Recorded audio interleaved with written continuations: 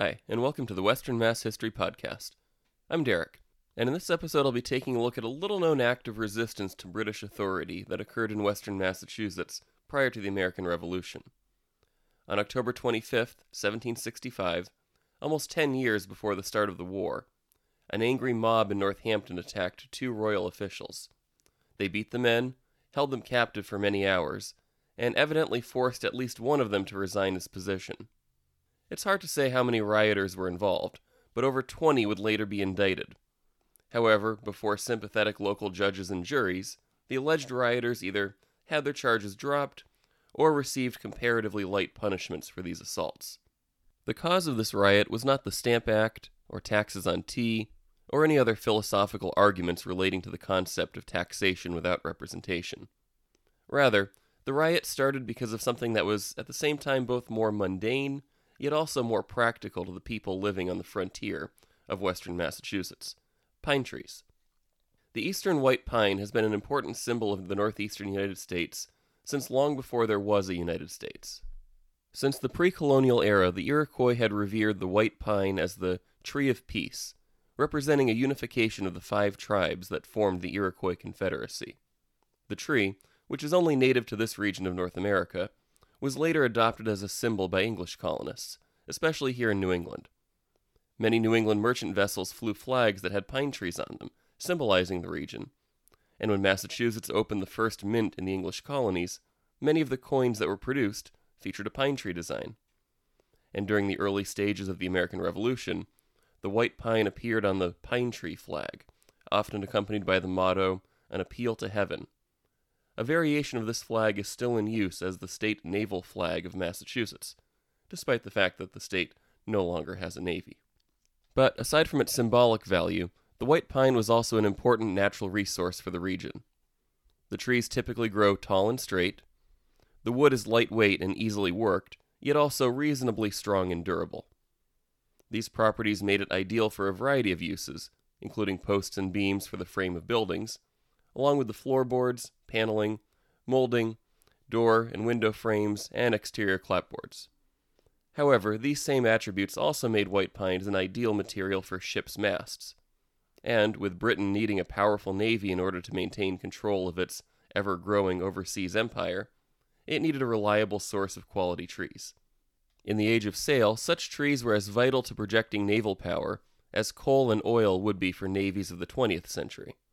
But just as there is an ecological cost to using coal and oil, the same was true for wooden masts. Having largely exhausted its supply of native trees, Britain needed to look elsewhere. And when it came to masts, the Baltic region had long supplied trees for this purpose. But not just any tree would do. The main masts of the largest warships needed to be around 40 inches in diameter, and about 120 feet long. And these were hard to find in the Baltic area, where suitable trees wider than about 27 inches were scarce. The Royal Navy could make do with composite masts made of multiple smaller trees, but this was inherently weaker than having a single trunk for a mast. Aside from the growing scarcity of suitable trees, being dependent on the Baltic region for masts was also a problem for Britain because of potential trade disruptions caused by war. This was the case during the Anglo-Dutch Wars of the 17th century, and it motivated Britain to begin looking elsewhere for mast trees. And what better place to turn than to recently colonized New England, with its expansive forests of white pine. These trees were tall enough to satisfy the dimensions needed for even the largest ships, and since they were British colonies, it would mean that Britain would have direct control over this resource, rather than being dependent upon the whims of a foreign power. This would, of course, involve a much longer, more costly voyage to bring the masts to Britain, but the open sea routes were also much harder for an enemy fleet to blockade in wartime, compared to the narrow straits that linked the Baltic region to Britain. Either way, though, it was a very labor-intensive and time-consuming effort to bring a massive pine tree from deep in the New England forests all the way to the dockyards of Great Britain. During the 17th century, New Hampshire was the center of the mast trade. Historian Robert G. Albion, in his 1926 book Forests and Sea Power, described the process of harvesting mast trees there. Great masts were frequently worth more than 100 pounds, but many elements of risk and difficulty made such prices necessary. The cutting usually took place in the winter, after a preliminary survey, good mast trees were rare, and appearances were often deceptive. He then went on to quote Sir John Wentworth, Surveyor General of His Majesty's Woods, who said, "This season the mast cutters for His Majesty's contract found in one district a fine growth of large and uncommonly fair trees, but on cutting them, 102 out of 106 proved rotten in the heart and not worth a shilling." Albion then went on to describe in his book about how elaborate preparations were necessary for this felling. A roadway to the nearest stream had to be cleared, and a bed of smaller trees cut to break the fall of the great stick. The felling was a delicate operation, for a slight error on the part of the axemen might ruin the tree. Hauling, or balking, the huge stick to the river was a task of equal difficulty and art for the mastmen. Anywhere from 8 to 20 yoke of oxen were necessary for the great log, and, as in the Baltic, either sleds or 3 pairs of axles were used. Descending a hill was particularly dangerous, for even though the snub line was used to hold the load in check, oxen were often choked or crushed at the bottom. Albion went on to describe how, from there, they would float the masts down major rivers, hoping that they wouldn't be shattered on any of the rapids in the process. Then, upon arrival at major ports like Portsmouth, the masts would be loaded onto specially designed ships, which would carry from 40 to 100 masts. Overall, despite being a lengthy process, it was vital to maintaining Britain's naval power, and to ensure that naval masts preempted other uses of large trees in the colonies. Britain began enacting a series of White Pine Acts, starting with the Massachusetts Charter of 1691. This document covered a wide variety of topics relating to the government of the colony, but it concluded with a clause relating to white pines, which read, "And lastly, for the better providing and furnishing of masts for our Royal Navy, we do hereby reserve to us, our heirs and successors, all trees of the diameter of 24 inches and upwards of 12 inches from the ground, growing upon any soil or tract of land within our said province or territory, not heretofore granted to any private persons." In other words, all trees that were 24 inches in diameter or larger, that were not on private property, were the property of the Crown. The charter also laid out the penalty for unlicensed cutting of such a tree, a fine of £100 per tree. Similar laws would subsequently be enacted in other colonies, and by 1729 would be expanded to protect all white pine trees that were not on private property. And these laws were enforced by the Surveyor General of His Majesty's Woods in North America, along with deputy surveyors who served under him. These men were responsible for finding suitable trees and marking them with a distinctive arrow symbol, reminding would-be poachers that they belonged to the Crown. The Surveyor General and his deputies were also tasked with bringing offenders to justice, but this proved to be a difficult task. From the beginning, these White Pine Acts were unpopular among colonists. Having grown accustomed to cutting whatever trees they wanted to, colonists saw these laws as much the same way that later generations of New Englanders would view the taxes that were imposed on them by an overseas government without their consent. This combination of colonial opposition and a widely dispersed rural population made enforcement difficult. If a pine tree fell in the forest, could the Surveyor General or his deputies hear the sound? Probably not. Violations were common, since it was easy to cut down a tree, bring it to a local sawmill, and turn it into lumber. From there, it would be difficult to prove the source of the lumber or the size of the original tree. One such tactic that was supposedly used by colonists was to cut boards to dimensions no greater than 23 inches in width, so as to avoid leaving behind any incriminating evidence. In his article, Pines, Profits, and Popular Politics, Responses to the White Pine Acts in the Colonial Connecticut River Valley, historian Strother E. Roberts noted that, in 1698, sawmills from the Springfield area produced 20,000 pine boards, which were then shipped down the Connecticut River. Were all of these boards made from trees that had been carefully measured to ensure that none were 24 inches in diameter? It seems more likely that, as was the case for many of Britain's other colonial laws of the era, these white pine laws were largely ignored. And even if a violator was caught red-handed, it was often difficult to make the charges stick. Local courts and officials were not always too enthusiastic about going after alleged poachers, especially in Massachusetts and Connecticut, where it was harder for the Surveyor General to exercise authority. The Surveyor General was based out of New Hampshire, which remained the center of the mass trade into the 1700s. This gave him the ability to keep a close eye on the activities in that colony, but the other colonies did not get the same level of attention. The first Surveyor General to seriously attempt to enforce the White Pine laws in western Massachusetts was Benning Wentworth, who held the position in the mid-1700s while simultaneously serving as governor of New Hampshire. By this point, suitable trees were becoming scarce in eastern New England, and Wentworth wanted to crack down on illegal pine harvesting in the western part of the region. Although ostensibly done for the king, Wentworth also appears to have had more motivations. In particular, his brother Mark had a lucrative business exporting lumber, including contracts with the Royal Navy for masts. Essentially, as Strother Roberts described in his article, Wentworth was the fox guarding the henhouse when it came to pine trees. By the early 1760s, Wentworth had several deputies who were active in the Connecticut River Valley, and they were certainly busy over the next few years.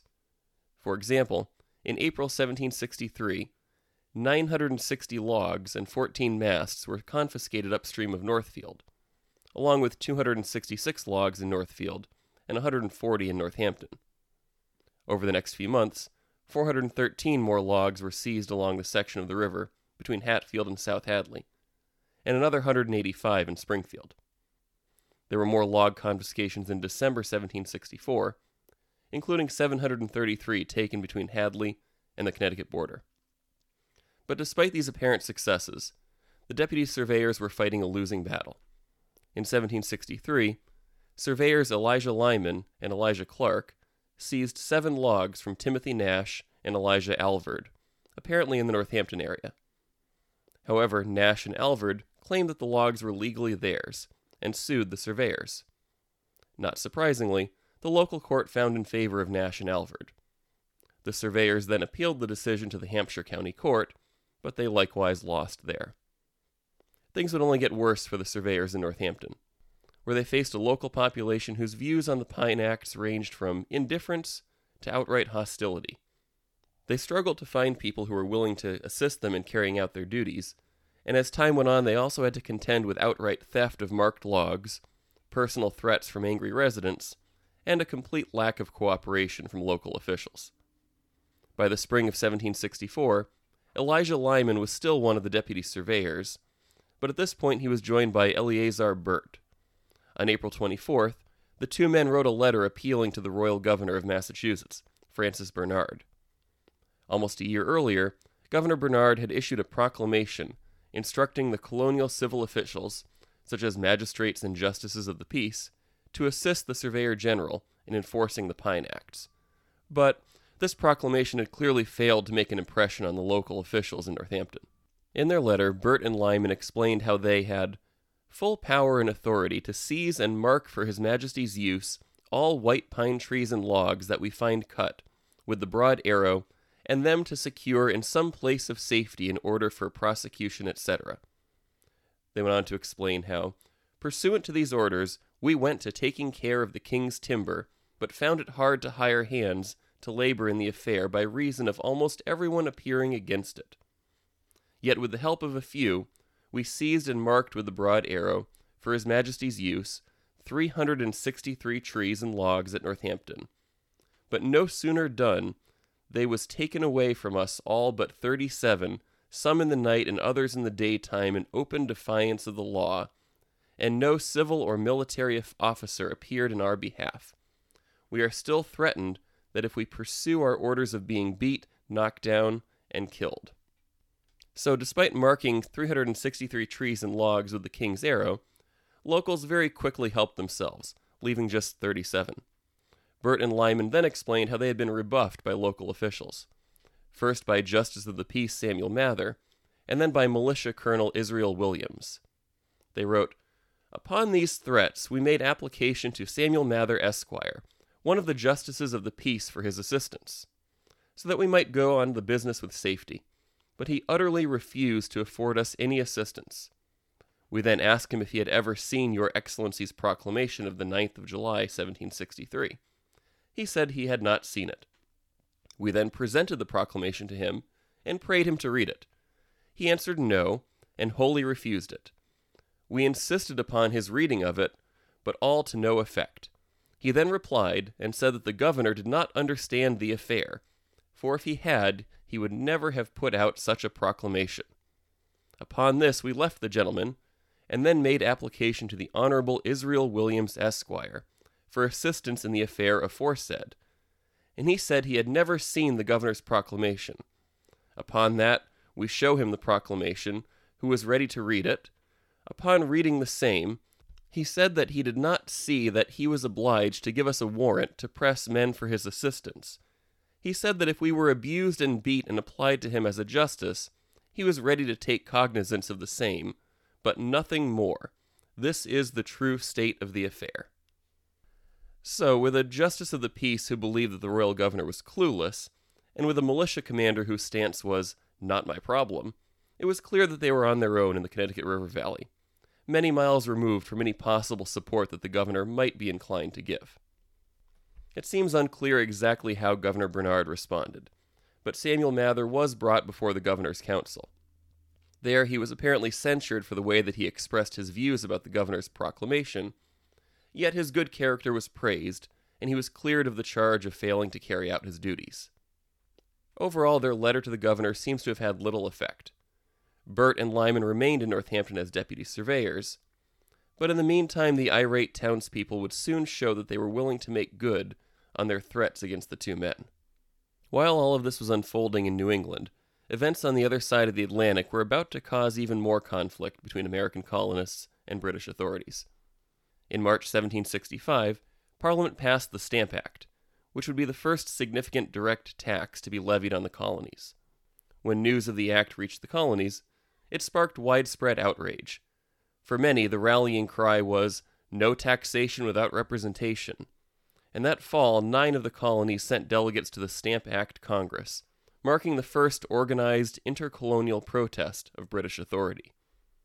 But while many argued about high-minded principles of representative government, other colonists protested the Stamp Act in a less peaceable way.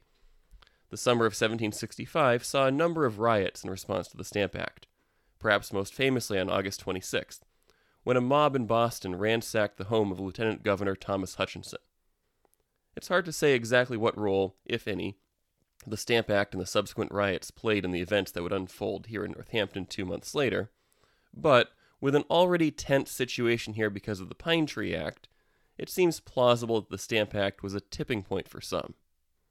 It all started with a laborer from Springfield named Stephen Ward, who was part of a crew moving pine logs in Northampton on October 25th, 1765. Deputy Surveyor Elijah Lyman discovered that the men were in the act of moving the logs and ordered them to stop. However, Ward defied him, saying, "By God it shall go." Ward would later be convicted and fined because he did wittingly and wickedly utter one profane oath in invoking God's name in vain. But, before the end of the day, Ward would add rioting, assault and battery, and false imprisonment to his list of criminal charges. The exact timeline of the subsequent events are unclear.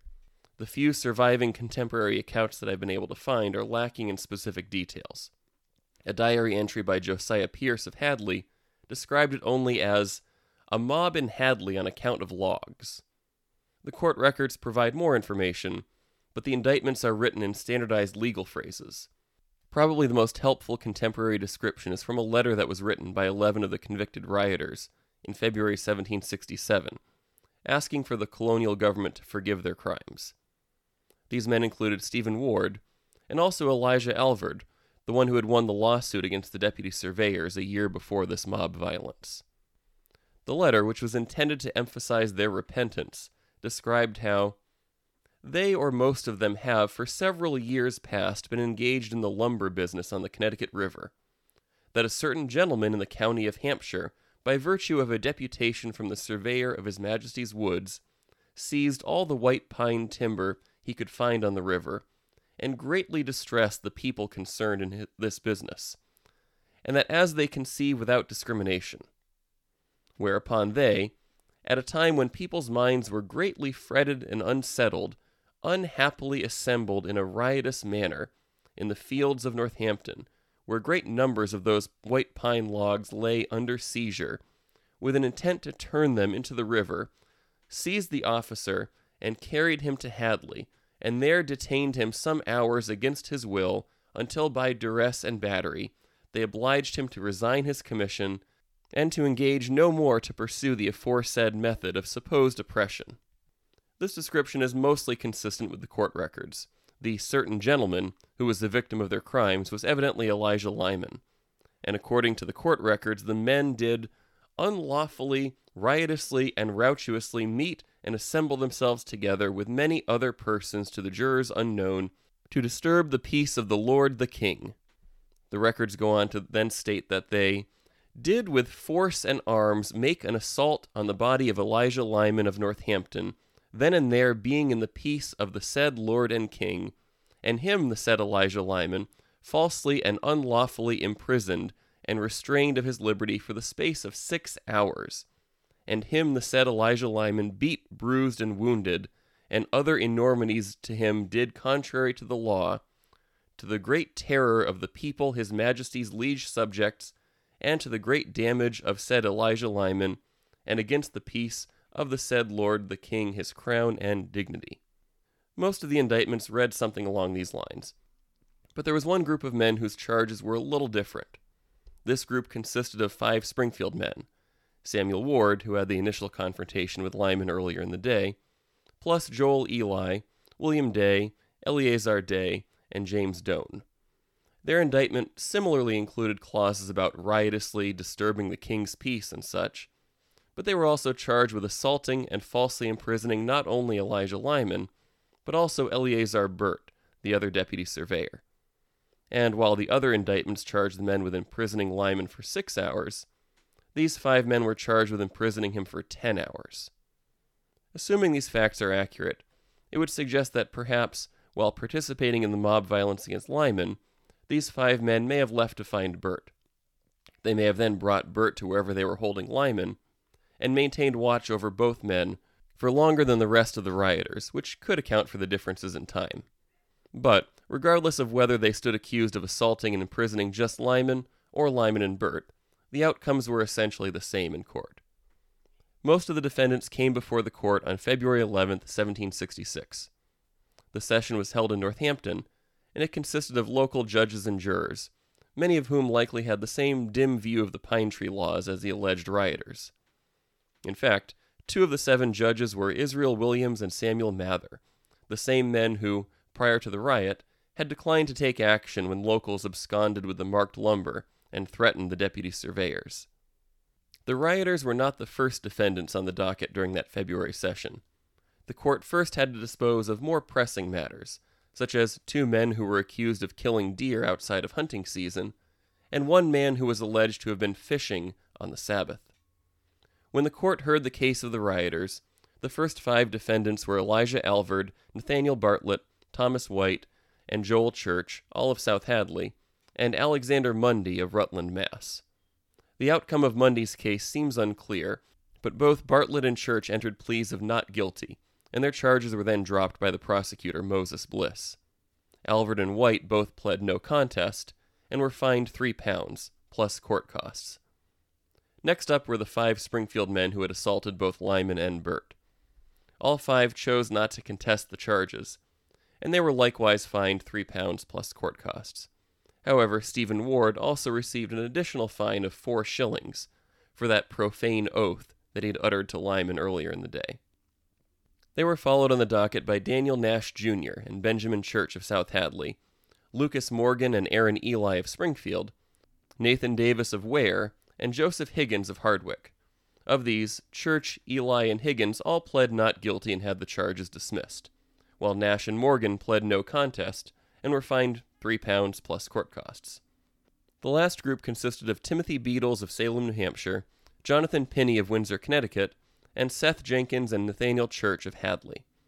Both Pinney and Church pled no contest and received the same fine as the others, but the records do not seem to indicate what happened with Beadles and Jenkins. In total, at least 11 men ended up having to pay the fine of £3 plus court costs. There was at least one more defendant, Nathaniel Williston of Springfield, who faced charges at the next court session in May 1766. He pled not guilty, and unlike the others who entered this plea, who had the charges dropped, he actually went to trial. The jury found him guilty, but his penalty was just 2 pounds, ironically less than those who had pled no contest back in February. Overall, these fines were not trivial sums of money, but neither were they particularly harsh punishments, especially considering the circumstances. By way of comparison, one of the deer poachers from the February session was convicted and fined 6 pounds for killing 2 deer out of season. Yet these men, who committed an overt act of violence against royal officials in defiance of the king's authority, were fined half that amount. And since most of those convicted were men involved in the lumber trade, it seems probable that they recovered their losses from the fines fairly easily.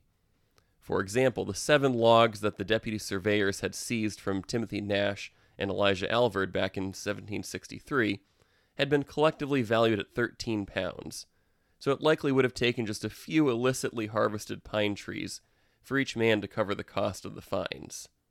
And both Lyman and Burt evidently resigned after the riot, and there are no records of any other locals being foolish enough to accept an appointment as their replacements, so the Northampton area loggers were free to carry on without being under the watchful eyes of a royal official. And as it turned out, the American Revolution was just a few years away, and independence would mark the end of any remaining efforts to restrict pine logging. The Continental Congress did raise the matter in December 1777, with a resolution that stated that it be earnestly recommended to the legislatures of the states of New Hampshire, Massachusetts Bay, Connecticut, and New York to take effectual measures for the preservation of all pine timber growing within their respective territories, which may be suitable and useful for masts or other purposes of navigation, and for preventing any waste and destruction of that valuable kind of timber. But in the years prior to the current U.S. Constitution, the Continental Congress had very little direct authority over the states, beyond issuing recommendations such as these. And, predictably, these states were not particularly interested in revisiting this controversial topic, so no action was ever taken. In the years following the Revolution, as settlers moved into the remote rural areas of northern and western New England, logging activity increased not only for pines but also for many other species of trees. This logging, plus the need for cleared agricultural land, led to the large-scale deforestation of the New England landscape, to the point where, by the late 1800s, up to 80% of the region's forests had been cleared. By this point, nearly all of the big white pines were long gone. The 1894 book, A Report on the Trees and Shrubs Growing Naturally in the Forests of Massachusetts, described how the species often reaches 100 feet, and up to 130 to 140 feet in western Massachusetts. However, the book also notes that pines had previously once been much taller, before widespread logging. The author, George B. Emerson, cited an early 19th century account by Yale president Timothy Dwight, who claimed that pine trees often grew to 250 feet in height and 6 feet in diameter, with one tree in Lancaster, New Hampshire supposedly reaching 264 feet. It's hard to say exactly how accurate these figures were, in part because feet and inches were not necessarily precisely defined back then.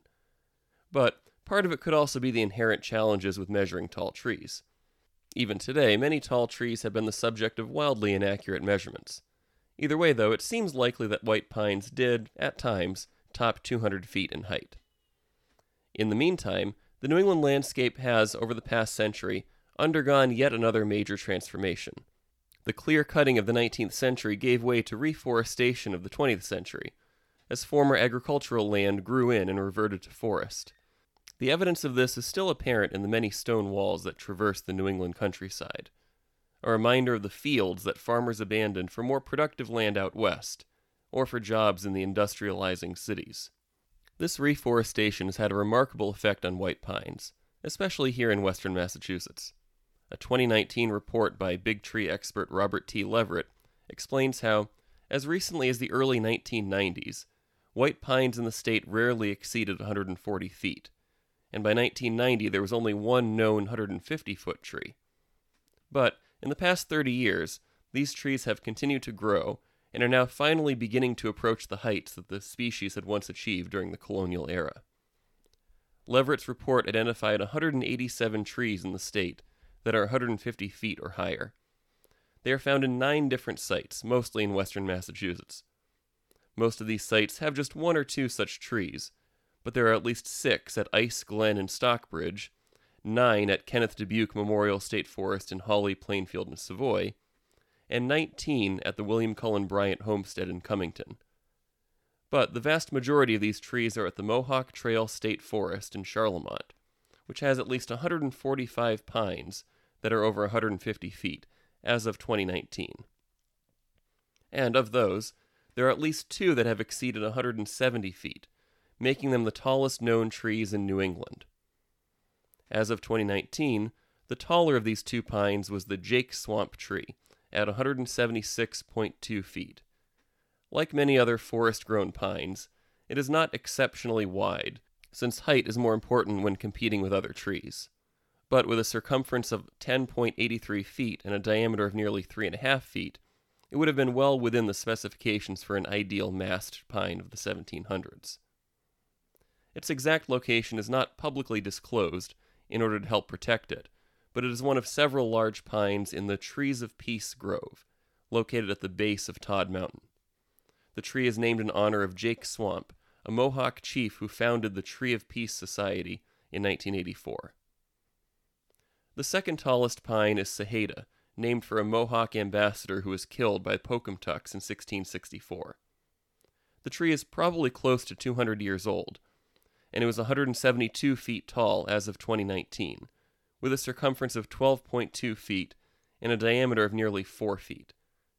It is located on the north side of Todd Mountain, on the banks of the Deerfield River. It's part of the Elders Grove, which as of 2019 had 27 pines above 130 feet, 15 above 150 feet, and 5 above 160 feet. This site is more accessible to the public than the Trees of Peace, and can be reached via a half-mile trail from the Deerfield River Bridge at Zor Gap. And the trees can also be seen from the road, including Saheda, which stands out with its 2 main stems in the upper part of the tree. Overall, white pines remain a common feature on the New England landscape, whether growing in reforested farmland, on the side of the road, or even planted as ornamental trees in suburban yards. In fact, they are so ubiquitous that you probably don't give a whole lot of thought to them at all, unless it's to rake up the fallen leaves in your yard or clean sap off of your car. But Western Mass is perhaps the best place in New England to truly experience just how big these trees can get. And definitely the 2 best spots in Western Mass are the Bryant Homestead in Cummington and the Mohawk Trail State Forest in Charlemont. Whichever one you go to, you will certainly leave with a better understanding of why white pines cause so much conflict between colonists and the British government, and why they have remained such an enduring symbol of New England. I hope you've enjoyed this episode of Western Mass History.